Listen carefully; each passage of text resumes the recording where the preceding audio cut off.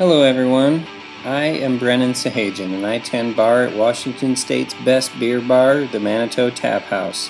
I decided to make a podcast because the regular customers who come in are the most eclectic group of people I have ever met, and I want all of you to know the perspective and stories from the people from my bar. My guest today is an incredible woman who is a professor in the philosophy department at Gonzaga University.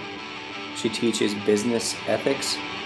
She has been a long-time regular at my bar, and I've had many great conversations with her. I hope all of you enjoy this one. Here is Adrienne Lighthouser. We're on. So first and foremost, I just want to say thank you for doing this because I appreciate your time, and I know that time is valuable. So thank you. Great. I'm glad to be here. I'm glad you are too. And let's just dive in. The first question is a doozy. Who are you? Oh, yeah, that is a doozy. It is. And what led you to be that person? Oh my gosh. Wow,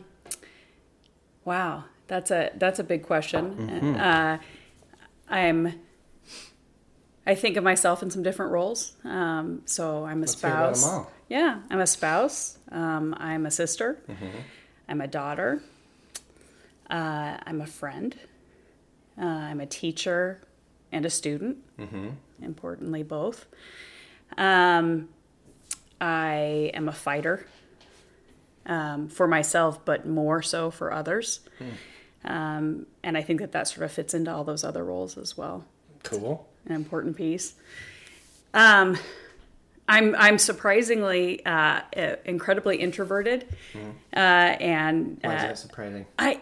People. Well, I tend to have a lot of social anxiety, and people tend to be surprised by that. Given my chosen profession is to stand up in front of classrooms of people and talk to them. Yeah. So that tends to be surprising, but I tend to be committed to interacting with people when I choose to do that, and then go and recover back at home. I'm Similar? I'm very similar. Yeah.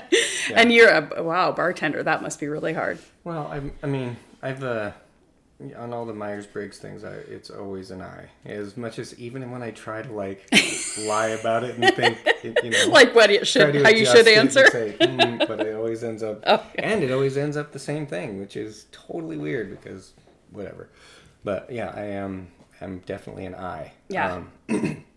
But I want more than that. Okay. I think that's, I want to know about the voice inside your head, that who you are. More than just, because I don't think that you're thinking when you're talking yourself out of a situation, talking yourself off of the ledge or whatever. You're not saying I'm a daughter, I'm a spouse, Well, I would say a couple. You're a fighter, yeah. Get out of here, yeah. Or whatever. But I think that there are a couple that fit into that pretty well. Myself as a daughter is super important to me, and that does hold more meaning than just the title daughter. My mom had brain cancer and passed away before I was 30, and I was her primary caregiver. So that's really carried with me. Sure. And her, she was a fighter, and she was a mama bear and took care of her family. And seeing her work hard, she's a full-time nursing supervisor at Deaconess, was there for over 30 years.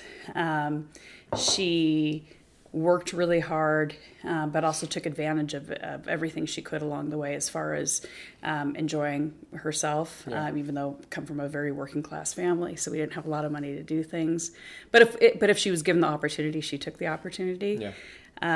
And when she was diagnosed, she was graceful enough to let my sister and I go into her counseling sessions with her, which really helped us better understand where she was, because of course you think when you're diagnosed with something that has a prognosis of 12 months or less that you're just like, what am I going to do in that time? What do I want to accomplish? Yeah. And we certainly felt that way for her. Like we wanted her to go on every adventure she wanted to. And she was incredibly calm about it and felt like she had no regrets. She had taken the opportunity to do the things that she wanted to do along the way, and loved her work, cared a lot about working, and her patients. And so for her, even though she was sad, her life was ending early. She was only 54 when she was diagnosed. She was okay with what she had done. So being able to, I was much closer with my dad growing up than my mom. He was the fun guy. And so the development of me learning about my mom when I was in high school and in my 20s and getting to know her really well, and then experiencing losing her, and again as the primary caregiver, so I spent a lot of time with her. That role of daughter comes with a lot of obligations for how I think about how I live my life. So it is sort of a simple label, but it's a meaningful one. That one's particularly meaningful for me. Awesome. Well, I mean, that's what I wanted to hear. So, and I guess that's what led you to be that person. Do you have any other things that you, I'm curious, well, it seems like your mom is like a huge motivation and inspiration, which is another question on here. Yeah, that's a big part of it. I'd also say, I grew up, my parents, again, both working class. My dad was a welder. My mom was a nurse. Both were born in Spokane as well. So very blue-collar family. But blue-collar family living in the Spokane Valley with definite hippie values. So I grew up talking around the kitchen table about politics and about issues and arguing about things. And did you go to high school in the Valley? I did. I went to Central Valley. Oh, really? Mm-hmm. Oh, right on. Yep. And so that certainly played a big role at a very early age. They were adult conversations. They were never talking down to me. Yeah. And they were conversations about justice. And about being concerned about people who are vulnerable or marginalized. And although I didn't know it at the time, I had a lot of power because I had a lot of privilege being a white middle-class person. So I was able to argue in different ways in high school and even outside of high school that I wouldn't have had the opportunity to do otherwise. And that was encouraged by my parents. Yeah, awesome. So that was another sort of big, as far as what kind of fighter I am, what things I'm most concerned about. That certainly comes from those early discussions. Awesome. Well, right on. Well, that doesn't really transition into my next question. What's the next question? Let's see. Maybe we can make it work. What is worth dying for? And do any causes hold weight to do so? Just broadly, yes, lots of causes require that kind of sacrifice. Whether I'm brave enough to do it or not, I'm not sure. I guess I haven't been tested quite in that way. But caring for people who are the most vulnerable certainly requires being a willingness to put your life on the line, thinking about the people who are doing protests at the border and things of that nature. And that's, very real. People being arrested, environmental issues where people are just not listening, and the work that's being done to try to get people to pay attention. This fits in. I'm very, people use the term social justice warrior as a bad thing, and I have a hard time seeing it as a bad thing. That's certainly where my heart is, and I believe strongly that there are many different ways that you can respond to things, and that protest and putting yourself in harm's way is one of those ways.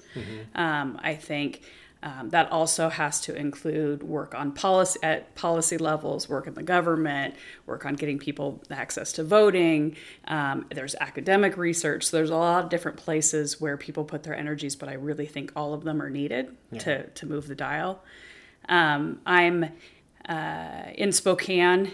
I'm part of the Community Housing and Human Services. I'm the chair of the board and chair of the Affordable Housing Committee. Awesome. So I'm particularly concerned about Ben Stuckert not being your mayor.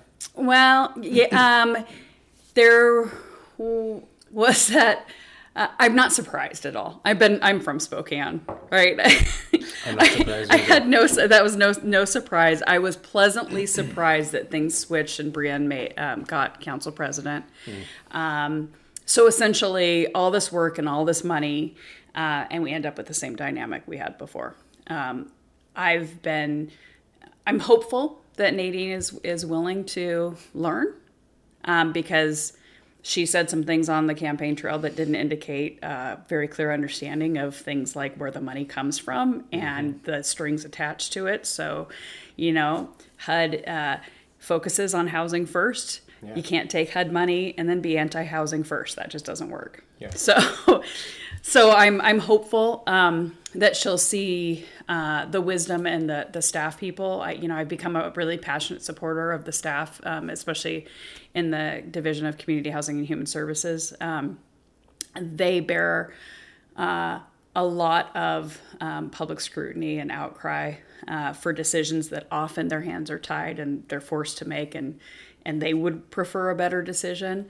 But to a person, they're passionate about caring for people experiencing homelessness, people who are part of the population who maybe is near homelessness, one medical bill or a few days off, or people that are experiencing that low income. They're super passionate about it, and they care so much for the people of Spokane that they're willing to put themselves out there in a way that they often can't respond.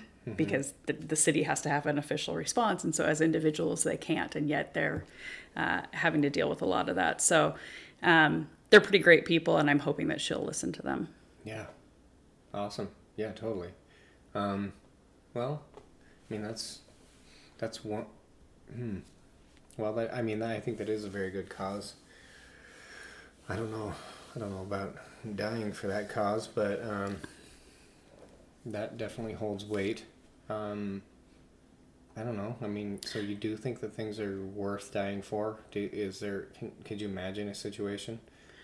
I think the current situation with children being stripped away from migrant children, immigrant children being stripped away from their families, certainly. I think some of the immediate environmental degradation causes, thinking about the pipeline, for example, going through not just sacred lands, but going through, which is important in itself. Also, that they're lands that are important for the broader ecosystem. And so I think that would be a cause as well. Wow. I mean, dang, I don't know. You don't put a lot of weight on life then, do you? I do put a lot of weight on life. I do take that really seriously when I say that. I don't say those things lightly. But I think if you're at all inspired or hopeful for the future, you might need to at least be willing to recognize that your gift might need to be a sacrifice. Dang. Yeah, I mean, you ask these questions. You're asking the super deep questions. No, I know, but you're kind of the first person that has basically said that, I would throw my life in the way of many different things. And especially since you don't have children, everybody else that has children, that's the first thing that they say. Which, of course, I hope that's what they say. I think it's so hard. I don't know. This is kind of off topic, but it just reminds me. I was in this book club, and we were reading, I can't remember the book, but it was a book that was around World War II, and it was a village, and they went along with what was happening with the Nazism because they had children, right? They went along to protect their families and their well-being. And I remember a number of the women in the book club said, I would have stood up. And I was the only woman in the book club that didn't have kids. And, I would have stood up and I would have fought back. And I kept saying, would you really? Yeah. Because when you have your own kids to take care of, and we don't know until we're faced with that. And I don't know. I would like to think that I would stand up for these things, but I haven't flown down to the border to respond to those, right? So I feel like there is a difference between what we would hope to do when faced with it immediately, and what we might actually do, but what I think is right to do. Right. Oh, totally. No, I'm with you. And I mean, that's the honest truth. And that's the same thing with children too. Like, I don't know what I would do if it really came down to it. Hopefully I wouldn't freeze up, and, I would throw myself in front of the bus. And, I don't know. That's, how can you say? Mm-hmm. But awesome. Those were I love your responses. Well, I think I might need to change my questions around. Uh-oh. Because I think I should have my third question come second, because it kind of it seems like, now that, I've interviewed several people, the third question is, where does your inspiration come from? And I think that probably ties in a little more to the first question than the dying question. Yeah. I'm just thinking out loud. But anyway, yeah. So where does your inspiration come from? Well, I think I talked about it a little bit, just sort of being raised with the perspective of very social justice orientation. Mm-hmm. My mom came from a pretty conservative family, and when I look back, it's sort of surprising how she let me be. I mean, it was... when I was in high school, it was the early 90s, late 80s. And so I had half my head shaved. She would shave it for me before gymnastics meets. I was, I would wear, You did gymnastics? Yeah, I was a gymnast. Yeah. My wife was a gymnast at CV too. Oh, funny. And Kim Brunel's a good friend of ours. Oh, okay. Yeah, I was a competitive club gymnast up through middle school, and then did high school gymnastics because there was no way. My wife. Oh, funny. Yeah. Awesome. What year was she? She graduated in 2001. Oh, gosh, I forgot how long. Kim was there a long time. Yes, she was. Yeah, and Jenny coached with her a little bit after she graduated. Oh, okay. Yeah. That's great. Yeah, well, and she's in the Hall of Fame for gymnastics coaching too, so. Well, gosh. She was amazing. She was. I actually was hoping to get her job when she retired, but I'm not a woman, so it didn't work out. But we always had male assistant coaches. Interestingly, well, I didn't mean specifically gymnastics, but her PE teaching. Yeah. Oh, that's right. That's right. Because her last year, I was her primary sub the whole time, and she was trying to get me in there, but didn't work out. I had this one judge who used to count me down for my hair being shaved because it was a distraction. So he would take a 10th off. You gotta be kidding me. No. Yeah, so because I had half my head shaved, but then I had a ponytail. Mm-hmm. And then I had a friend, a gymnast, who died in a sledding accident when I was 16. And so I would put her initials I'd put her initials in before each meet, but there's this one judge who did not like me at all. What a bummer. Anywho, those things happen. Okay. I kind of forgot. Oh, talking about inspiration. Yeah. So they, and I was editor of newspaper and yearbook, and I was allowed to write editorials, and I wrote editorials on homelessness and gay rights at the time, things like that. I was given a lot of freedom and encouragement to pursue those things, which was, that certainly gave me the background. So it's hard for me to think about what inspired me because it was just a part of our family that we talked about inequality and those sorts of things. So those were always certainly things that I was thinking about without really recognizing how well off I was, right? Like I was this sort of punk kid who was like, oh, the world's out to get me. And there I was able to express myself in any way I felt like with no repercussions. So maybe it wasn't so bad, right? Mm-hmm. And then I think I went to school down in Oregon for a while, and then I came up and through a long story that's not worth explaining here, I ended up at Gonzaga. And I ended up at Gonzaga when the scholastics were still there. Those are the Jesuits in training. Yeah. Oh, they're not there anymore? No, there were only 3 universities that had them do their undergrad degrees. And I was with sort of the last group of them because their numbers are dwindling, before they had to reduce the number of schools that they go to. Yeah. So, I mean, we still have Jesuits teaching, but we don't have, and we have occasional grad students that come through, but we don't have a group of undergrads. I used to play poker with some Jesuit guys that were undergrads. Oh, really? Oh, yeah. Yeah. I mean, it's we don't have the same robust group. I had no idea. Interesting. Yeah. So I'd found my way to philosophy as the area of study I was interested in, which is where they were. I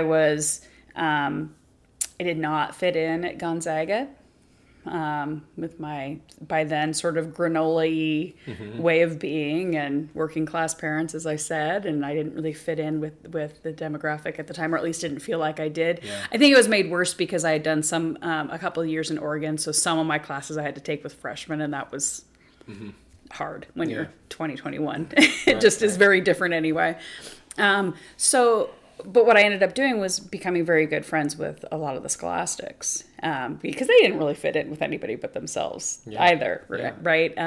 And so I really learned a lot more, which I'm not even close to being an expert, but I learned a lot more about what it means to be Jesuit and thinking about accompanying, being with people, not doing for or assuming what you need to do to help others, but rather how are you really standing next to people who might be vulnerable or marginalized, and having that as a primary focus. When you think about social justice, having that being the primary focus, and they were just really inspiring men to be around. So that, I think, also shifted how I thought about things. And then, I said earlier, certainly my mom and just her way of being in the world, and it's a willingness to care for people, because that's a hard thing to do. Yeah, totally. Well, and that, all that ties in with social justice too. That's awesome. Well, right on. Have you ever done anything in other countries? I haven't, no. I'm just curious. Yeah, no. Just because social justice is just so pronounced or injustice, more like in other countries. It's just amazing. Well, and I think it is, but I don't think that I'm in a place where I'm equipped to do that. And I want to be thoughtful about social justice vacations. Yeah.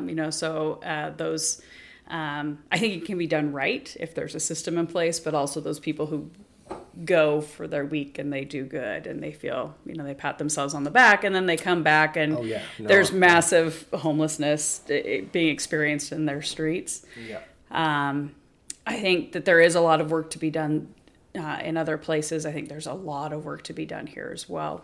100%. I'm not discounting. Oh, no, I didn't mean to. Yeah. Had worked with anything in a different, culture. I feel like if I had been, for me, things like the Peace Corps, I didn't know enough about it to know if that would have been something I would have pursued. But talking with people who've done that, that's pretty amazing. So amazing. Yeah. Yep. Yeah, I agree. I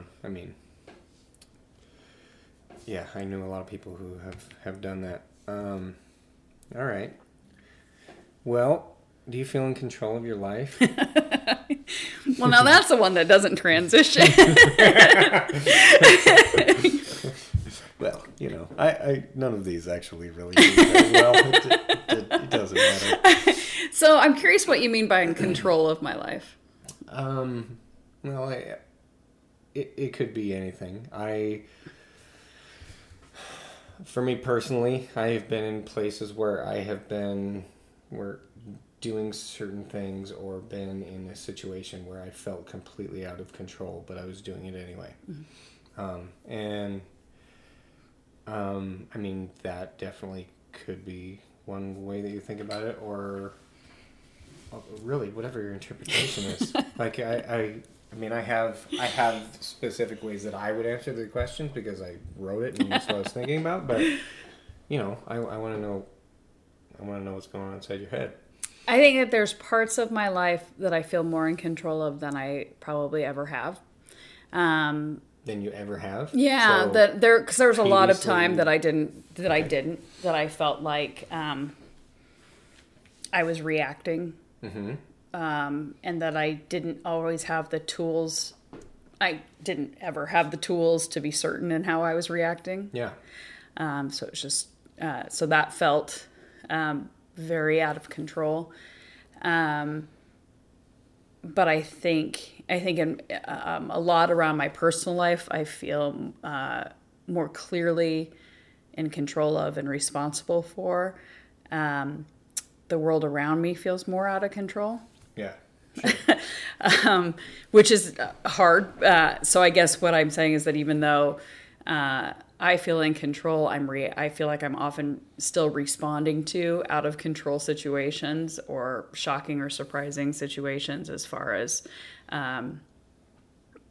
trying to continue to do certain kinds of work with crazy kinds of opposition to that work.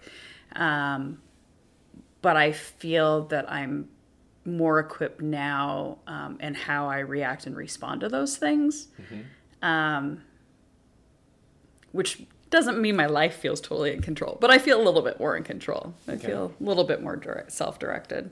Well, in the second half of that question kind of cuts through. Oh, there was 2 parts? Well, it's the second part is what like trims up the vagueness of your response. Okay. Like, well, what's the thing that holds you down? Like, what is that thing that you feel out of control? Yeah, I think change is really slow. I think the last couple of years have felt like a gauntlet of bad news and having to I'm qualifying it already in my head, but having to face how people really feel. I think on the other side of it, it's been the last couple of years has given us the opportunity to see how people really feel, and a lot of it was glossed over in a way that as a white woman, I dealt with some of the gender things. Yeah. But as you know, other than that, I think that I was like a lot of progressive women who thought that they understood things and realized how little we understood the experiences that people were continuing to have. Yeah.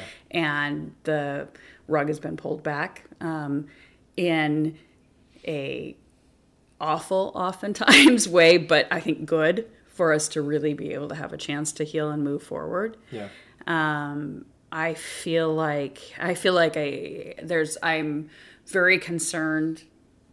I can be very practical. So in general, obviously, most of what I was talking about then has to do with things like race and how people really feel about each other and how people feel about the LGBTQ community and, you know, all of those sorts of things. But also really practically, our beliefs in certain economic systems, the way that the role that business is given in our politics and not just in the United States but in other places, and then how that feeds into some of these other issues. Yeah. I feel overwhelmed by all of that all of the time. I'm sure.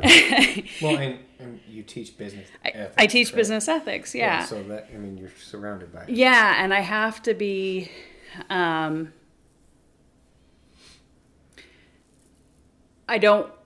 not, obviously it's a capstone course. I'm not teaching, hey, congratulations on your business degree. Here's why it's terrible. And And I think so I think two things have really helped me over the last couple of years. The first is teaching this class. I teach about 250 students a year. And we talk about the way that business is a pivotal social institution, and whatever it impacts, that impact is amplified, whether it's for good or not good. And then we talk about ways in which business can do good, and not just individual businesses, but the way that business can change systems and can be a part of solutions rather than a part of problems.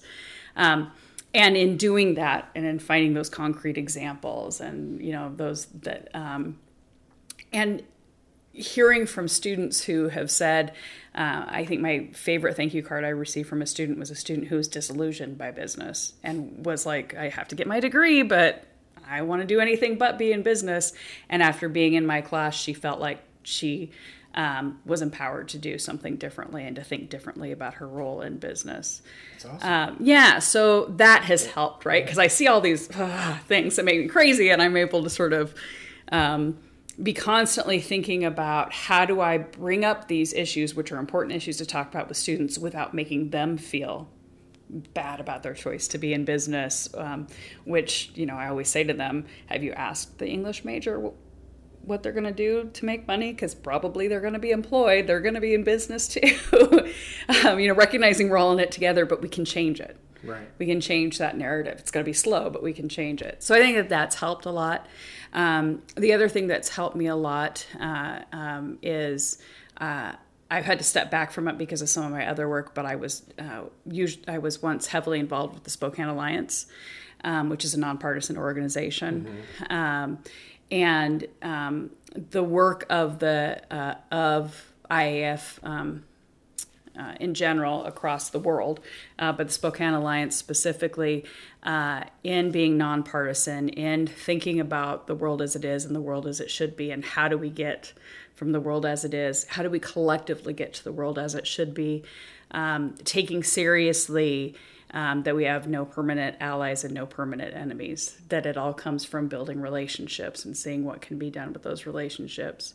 That helped a lot in this time of incredible partisanship and polarization. Yeah. To be reminded and to be heavily engaged in another way. Awesome. Yeah. Yeah, I mean, well, I think a lot of like being in control has to do with like what you're talking about with change and being able to understand the difference between the things that you can and cannot change and what you can do to do it or not, and if it's worth like flailing aimlessly when it's something that you can't actually change, or not. One of the best lessons from the Alliance, and what's interesting about the Spokane Alliance, is it fits with Ignatian pedagogy really well as well. But it's this idea of you identify this huge problem and you do all this research, and there's a lot of research involved in both, and really figuring out what the situation is. And then you identify a piece of it that's concrete and winnable that you can fight for. Yeah, totally. And you go through that process, and win or lose, you engage in a reflection, what went well, what didn't, what more, or what's next, right? So it's this idea that you're constantly going through this cycle, but you're just taking the pieces that you can win. Yeah, totally. And timing matters, and the research matters, and who you're collaborating with matters. And the other thing that I think is really helpful about that is remembering to celebrate the wins, even if you didn't win the whole issue. Yeah. What were some of the things that you learned? What were some of the things, what was the new relationship you developed? So one thing that the Spokane Alliance won was the Sick and Safe Leave in Spokane. They were behind that big initiative. And in doing that, we got all sorts of unlikely friends. So there was a lot of small business owners, for example, who were in agreement. So that was a huge win. We've had other issues. For example, we did work for a long time around trying to get a diversion facility in Spokane to divert people who are experiencing substance use or mental health crisis, rather than putting them straight to the jail, having a diversion that links with services and a bed. Yeah. And, that, because that's a huge piece, because that involves funding from the city and the county, and supposedly it's now at a point where I think that the funding has been promised, but it's very, very, very, very slow moving. And it was a couple of years ago that we worked on it. We had a tendency to be, frustrated that we weren't getting the yeses. But what it was good to take a step back and think about all of the police officers we brought into the conversation to understand their view, the prosecutors we brought in to understand their view, the mental health services providers. And so what we learned and the relationships we made were so important along the way. Oh, yeah. And just keeping in mind to celebrate those things too. And I don't mean like a party with hats necessarily, but acknowledge that work was done, even if the final product didn't get there. Experience is wisdom. Yeah, totally. I mean, I think that might be a little progressive for Spokane, but man, it's awesome. Well, we went and visited one in Yakima of all places. So it's, No kidding. There's, I don't believe in making the argument. I should qualify this. There's an argument to be made about cost. And there's a reality that reduces the cost significantly to have these sorts of programs. Yeah. I think lives are more valuable than the cost. So even if it's more expensive, it's worth it. But there is this argument that appeals to people who are primarily looking at the cost of things. Yeah, of course. Wow, we are just cruising. All right. Well, this is another odd leap. Have you ever done something that's truly wrong? And can something be truly wrong? I forgot about this question. Yes. Yes and yes. Oh, yeah. Yeah, I do believe that I am not a relativist. I do believe things can be wrong. And I mean, I'm not going to get into great detail on things on things that I've done that are wrong. Yeah, no. I mean, I think being intentionally cruel to another person. Yeah, that seems to be the definitive answer. Pretty clear. I think treating someone with indifference. Not taking, especially when you know that they have an interest or they have concerns or they would have a view, but not taking that into consideration. Yeah. Not learning from your mistakes, especially when you've harmed somebody. So I recognize that, we do harms all the time that are wrong and that the impact is harmful. It hurts somebody. There's an impact that's problematic. Often when you call people on that, they get really defensive. Like, that's not what I meant, right? Yeah. Which is fine. That might not be what you meant, but this was the harm you caused. Right. And so are you willing to listen to somebody telling you about that impact and think about and reflect on how you will change things in the future to make it less likely that that's the outcome? I think if you're not willing to do that, I think that that's a wrong. But do you think that, you kind of talk about not being a relativist, but do you think that some of those things have to do with cultural relativism? Like, how our current society paradigm, I guess, is, and the way that the pendulum has really swung. I think that's culture. You don't think that's culture? No, not in the sense of. I interrupted you. I'm sorry. No, it's totally fine. But I think you understand where I was getting. So one of the things that we find when people talk about cultural relativism from a philosophical standpoint, what we learn is that there are actually some themes and there's some misunderstanding with how people exercise those themes, and that's where the cultural differences are. Marginalization of a population is not part of cultural relativism. I agree. Right, and so, or is not part of the main culture in that sense. A marginalization is a marginalization of a population that is long harmed is not okay ever, and I think that there's a difference between understanding the story of how we got to that point and whether it's okay that we're at that point, right? And I think sometimes we conflate the two. And sure, you can explain and justify how we got to certain places to a certain extent, but it's still wrong. Okay. And I think it's clearly wrong. All right. I mean, I was going to go down. I mean, obviously there's exceptions and things all the time. And I just personally believe that, and I believe myself to be pretty progressive, but I think that there's some extremists that have really pushing things a little far, and I mean, well, I'm just gonna have to give the example. I was gonna say you're gonna need to give the Yeah, example. I was gonna ask. I heard about a situation in a large business where where they had people on, I don't even know if it's people, it might have been just one person, that identified with themselves as a furry. I guess that's a thing.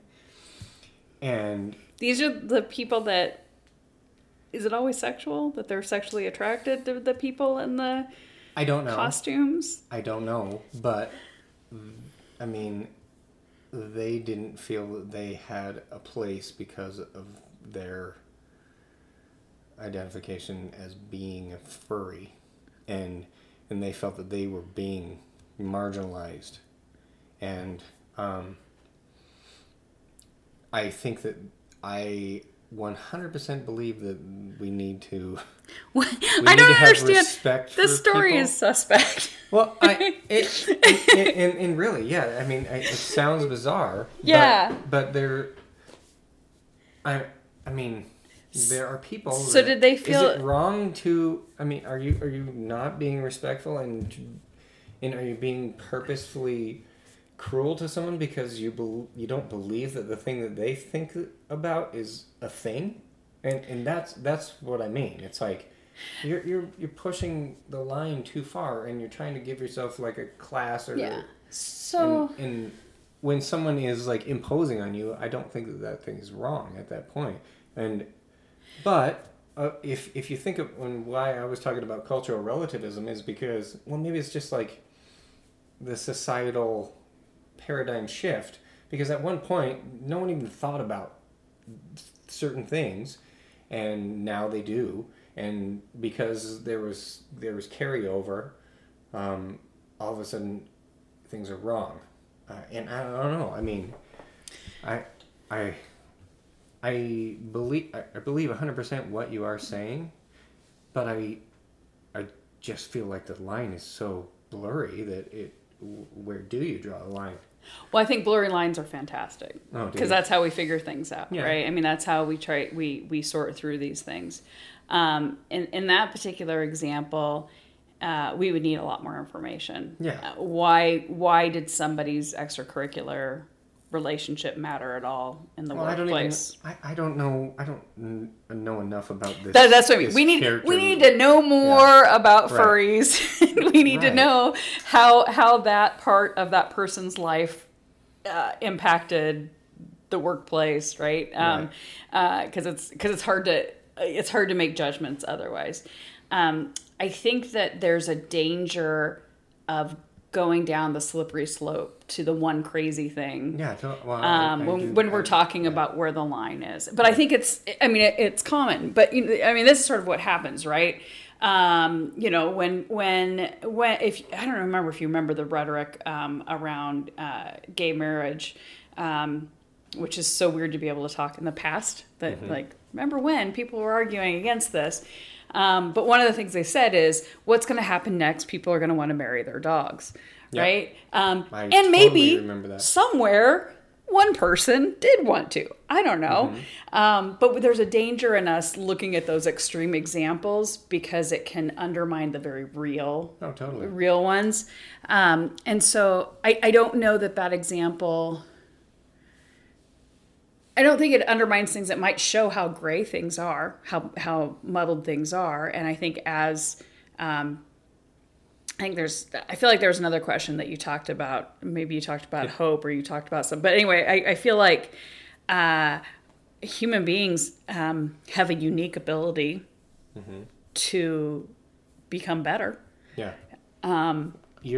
You're talking about the next question. Oh, am I? Yeah. Is it the fancy words in yes, it? Yes, it is. And actually, I think because we're talking about this right now, I think it's a great time to transition. Yeah, go ahead.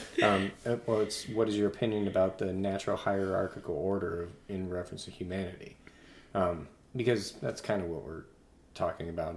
So do you mean humans above other things in nature? Or what do you mean when you talk about... That's not exactly what I meant. But, okay. I mean, I'm sure that some people would view that question that way, depending on whatever they think about all the time. What did you mean when you wrote it? I meant a lot of different things with it, because there are so many things going on in our society right now. Like specifically talking about the LGBTQ, talking about the patriarchy, talking about gender identification. All of those things are what I'm talking about. Okay. And really, like, on a basic level, like class systems, like with Marxism or whatever, that even to that level. So that's what I'm talking about. I didn't want to say all of those things in the question, so I tried to like compound it, make it into really complicated wording that anybody could take whatever way they wanted. So yeah. Well, so when I first, I think when I first took it, I was thinking in terms of humanity having dominion over in some way, which which I'm not super. So that was an easier answer for me because I think human beings. I don't think there is a worthiness. Mm-hmm. So dominion doesn't work, or but there is agency that's unique to human beings, mm-hmm. which requires obligations. Sure. And so I think that insofar as you can be an agent and you can be responsible for things, you have those obligations that you ought to fulfill. That said, thinking in terms of, I think the word that troubles me is natural. Yeah, everybody says that.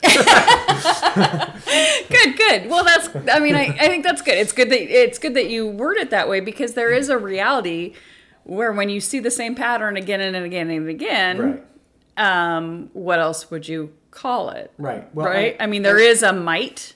Sure. Becomes. Well, another part of this was kind of like the Lord of the Rings idea, and.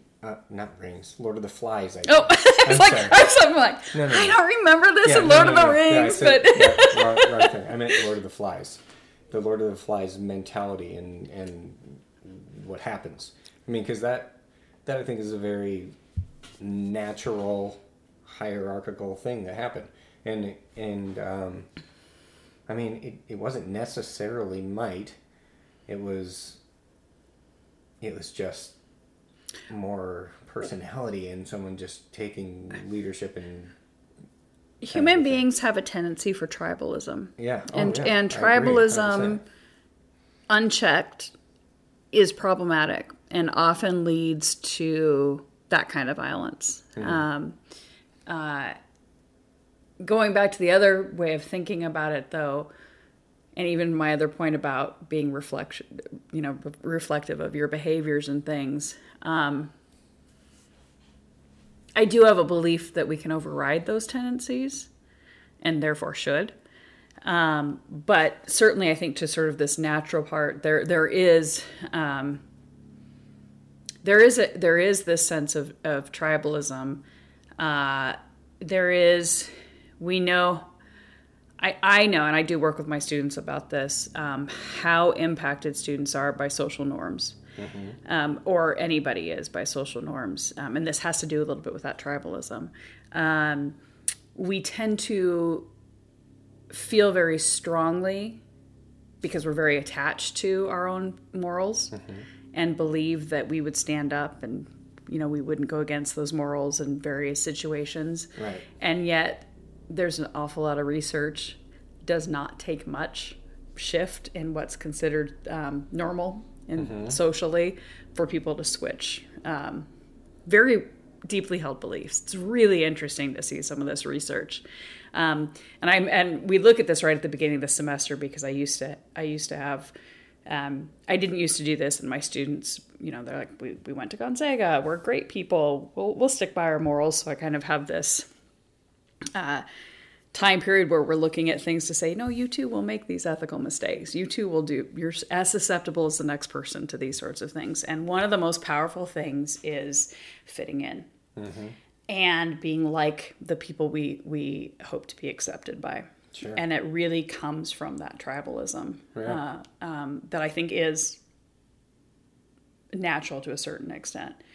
Where tribalism becomes particularly dangerous is where there's real or perceived fear, where there's real or perceived scarcity. And in the United States, we're experiencing perception of scarcity of jobs, and certainly even though the unemployment is at 50-year lows, we find that there's something like half of the adult population, so people 24 to I think 50 was the age. My statistics are not quite right, but there's a recent study, something like 44% are in what's considered low-paying jobs, with like a median income, if you're working full-time, of $12,000, right? So a lot of people are employed, but they're employed at not great jobs. Below poverty, right? Yeah, exactly. Totally. So there is sort of this scarcity experience, particularly around being able to provide for yourself and your loved ones. And then it's being fed by fear of the other, and fear of taking away a certain kind of life that hasn't been around for a long time. But nonetheless, people have put those things together in a way that makes the worst of tribalism come out. Yeah. And so I guess, so maybe I'm not as opposed to the natural as I am hierarchy, because I don't think it's a real hierarchy. I think it's just brute force and violence. And that isn't the majority of the population, that I have to believe isn't going to win, but it's not going to be pretty along the way. Right. One of the things, I feel like his name was Sunstein, who wrote about this, but he talks about polarization entrepreneurs. And this goes back to me talking about the alliance and the being able to work in a nonpartisan fashion. And what he recognized was that we are more polarized than ever, and it's certainly only gotten worse since he first did this report. But that there are people, so that means we're more tribal than ever, right? Yeah. But then there are people who have mastered how do you incense those that are polarized, and have learned how to take advantage of that to move things in a certain direction. And I think we really see that now. I mean, and people express it as, why would you vote against your own interests? And it's because those are not the interests that people are being presented with. They believe that something else is being threatened that's more important than some of those issues. And there are people who are fanning those flames. Sure. I don't know. I'm just rambling. I don't know where I'm going with that, except for to say that I do think that tribalism exists. I do think that we devolve into it. I do think relationships can change that. The primary problem with that is relationships always end up being individual, and I think that there are system problems that can't just be overcome by individuals. Yeah, I agree. Sorting through things. So how we overcome it is more difficult. Telling each other the other is evil is not going to overcome it for sure. Right. But I don't know that I'm optimistic about working together versus, I don't know, I guess Mike on the other side being able to have enough, in our case, votes to change things. Some things, some forms of tribalism are changed by policy. I mean, the reality is that things like integrated housing policies led to white riots and massacres. But eventually this forced policy, this forced decision, forced certain kinds of integration, not nearly to the level that we would hope. So I don't know if the solution has to come from a policy level first, or if it has to come from a grassroots level first. Yeah. I don't know. I don't know what the solution is. But I know right now what we have are people pushing us further and further apart, and that doesn't seem to be the solution. Right. Well, I kind of, as far as policy versus grassroots, I definitely stand on the grassroots side because I think of it as a relief and development sort of a situation where if policy, it's like forced. A lot of times it's an enabling situation instead of anyone having real autonomy and ownership over the situation, where development is 100% the opposite of that, where people have to have some kind of initiative and ownership, autonomy of the situation. I don't know. I mean, I only think of that because of prior experiences that I've had trying to work with people in situations that were obvious that they needed desperate help, but how would you go about doing it instead of just handouts or education or whatever? And I always believe that education is the number one most powerful thing to change anything. But implementing it on a grand scale is so different. Yeah, I mean, I think that the will has to be there. I mean, it's interesting. I was at a talk earlier this year, and the topic was, how did the particular justices at the time, recognizing that the same Supreme Court, the way that people become Supreme Court justices, ends there is some partisanship to that.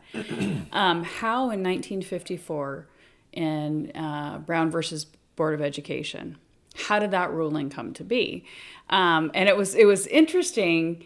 People were trying to think about the courage it took those justices, and some of the justices going against the parties that maybe supported them being put in those positions. But the other side of it was there was a swell of grassroots public will for that change that was pushing numerous court cases up at the time. That was just the one that happened to get there first. So there was all sorts of grassroots work being done, all sorts of local work being done as far as local policy making, all sorts of lawsuits that were happening, right? So it's a combination of both. And it had to be that combination, right? They probably wouldn't have even heard the case, right, had that not been the reality, and that if they didn't hear this one, there's 10 more in the pipeline, right? They're going to have to rule on it at some point in time. So I think, to your point, I think it takes both, but top down by itself, I would agree, isn't likely to make change. That top down in response to some of those other things, I think, can be impactful. even if there's a vocal active minority that opposes it. Right. But it takes some moral courage to be able to do that, to make that stand. That was awesome. Okay. Well, I mean, we're wrapping this up. We're on the last question. This is the question that stressed me out. Oh. This is supposed to be the lighthearted. No, it's not. Music is really important to me. Okay. And which means I've like failed. I tried crowdsourcing this question. I asked people, what do you think? And then they'd come up with songs. You should ask them what the question is first. What's your theme song? Okay.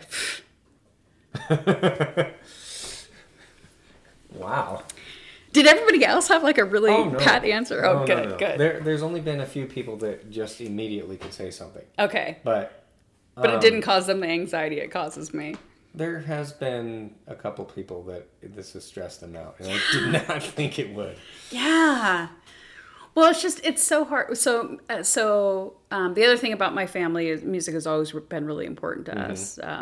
So most times in my life, I remember around music. Yeah. So I remember coming home from gymnastics when I was in grade school, and there'd be no lights on except for the stereo lights, and dancing on my dad's feet to country music.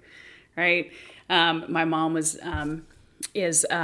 my parents were very a big part of the Inland Empire Blues Society since it started up. And, so I remember dancing with her to, it's Ida Cox, but it's Duffy Bishop's version of Wild Women Don't Get the Blues. I remember after a couple of months before she passed away at my sister's wedding, with my sister and my mom and other family members, dancing at her wedding to that song. Awesome. Yeah.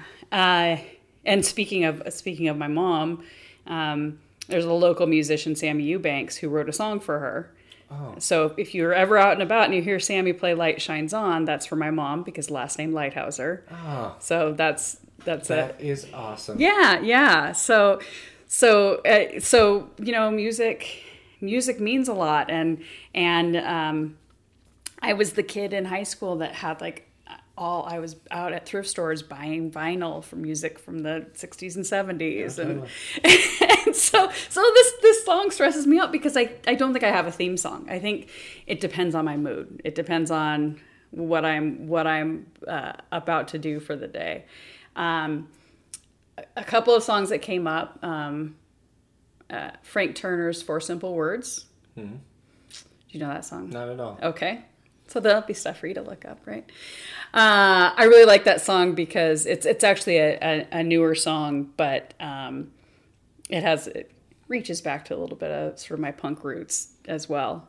So I think that's a song. I was trying to think of the songs. Here's how I did it. The songs that I have to turn up and will play all the way through, or will stay in my car until they're done rather than coming in. So that was sort of what I tried to narrow it down to. So that was definitely one. Avett Brothers' Perfect Space is another. You heard that one? I probably have. Yeah, because that's more. Yeah, they're more known. Mainstream. Yeah, I don't know. Although the first time I saw them, gosh, where did I? Well, now they're like big stadiums and stuff, and. Are they? Well, they like the Gorge and stuff, yeah.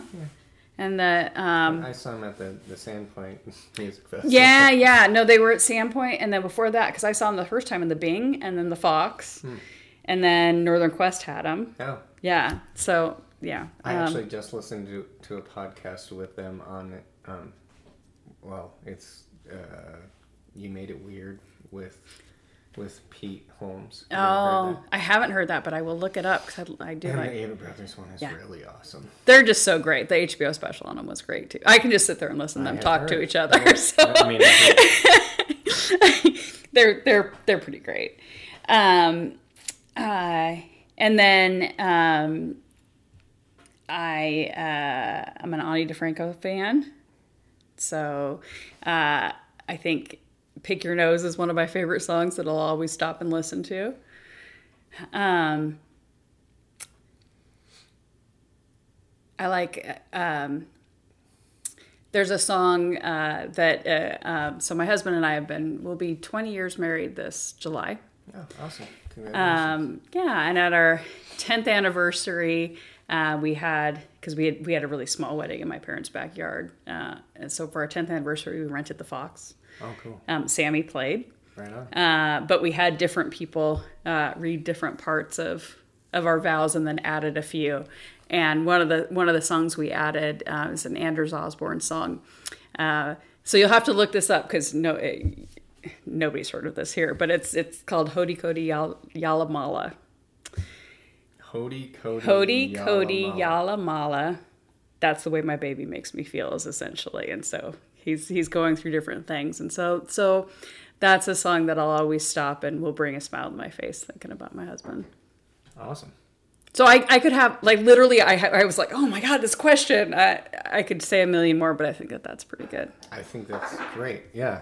I mean, the reason that I wrote this question is because I don't have one myself. That's so not fair. But no, I'm in the exact same position as you. Depending on the day, I completely identify with different songs. And when I was driving over here, I was even thinking about it, just like, I still cannot answer the question. I have a couple of things that I think maybe more predominantly stick out, but there's no way that I can answer it because music is like in my blood, so I can't say one song. Frank Turner makes me want to jump up and dance, and the 4 simple words are "I want to dance." So I don't think I mentioned. I like. There's a lot of Southern blues rock that I like. So J.J. Grey has a song. When I'm like my theme sad song is "This River" by J.J. Grey. That song I always. When I just feel like, oh my gosh, I could be thinking those things. Yeah. There used to be an old, this might be too much information, but I'm going to share it anyway because I'm here and I've got a microphone. There used to be a band in town called the Bone Daddies. Yeah, I'm familiar with them. You do? Yeah, you know the Bone Daddies. Okay. And Zach is still around. He's actually drumming some for Sammy. Mm-hmm. But we were my husband and I were kind of obsessed with Bone Daddies. We'd follow them around. After they would take a break, the lead singer and guitarist Eric Munzner would come out and he would play Life by the Drop by Stevie Ray Vaughan, acoustic basically, and so that we could slow dance to it. Mm-hmm. And we would go out there and just be the only people on the floor slow dancing to it. We would pester him and make sure he played it. But he has since moved to California. I think he still plays some music, but he's also has a family and does some other work. But for our 14th anniversary, I asked him and he obliged. He recorded Life by the Drop for us and sent it up here for my husband and I to listen to. So it just music means so much for me, but it really captures different pieces. Yeah. So it's hard for me to think of an overarching theme song. But it's all just so meaningful. Yes, it is. That is wonderful. All right. Well, that wraps it up. Okay. Yeah. That was not so bad. No. Thank you so much. Yeah. Thanks for having me. Of course.